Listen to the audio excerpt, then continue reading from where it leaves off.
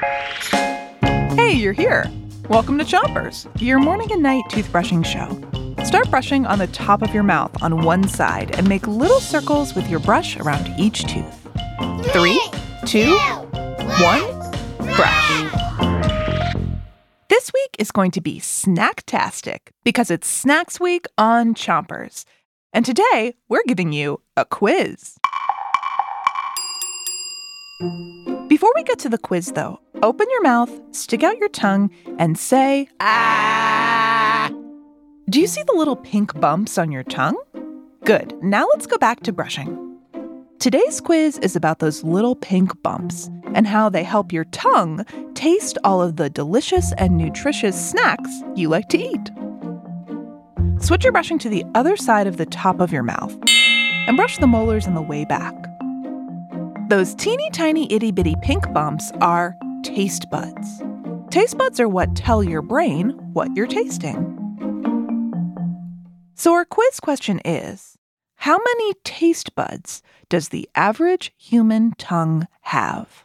Is it more than 20 taste buds? More than 200 taste buds? Or more than 2,000 taste buds? Switch your brushing to the bottom of your mouth and brush your front teeth too.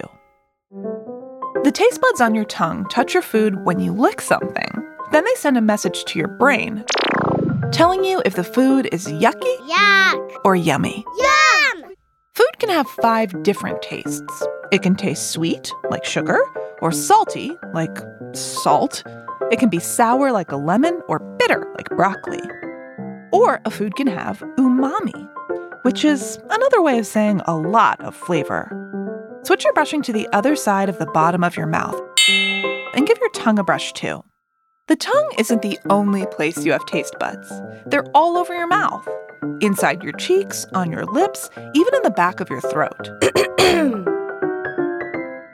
So back to today's quiz. We want to know, how many taste buds does the average human tongue have?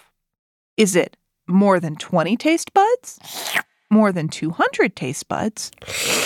Or more than 2,000 taste buds? Come back to Chompers tonight to hear the answer.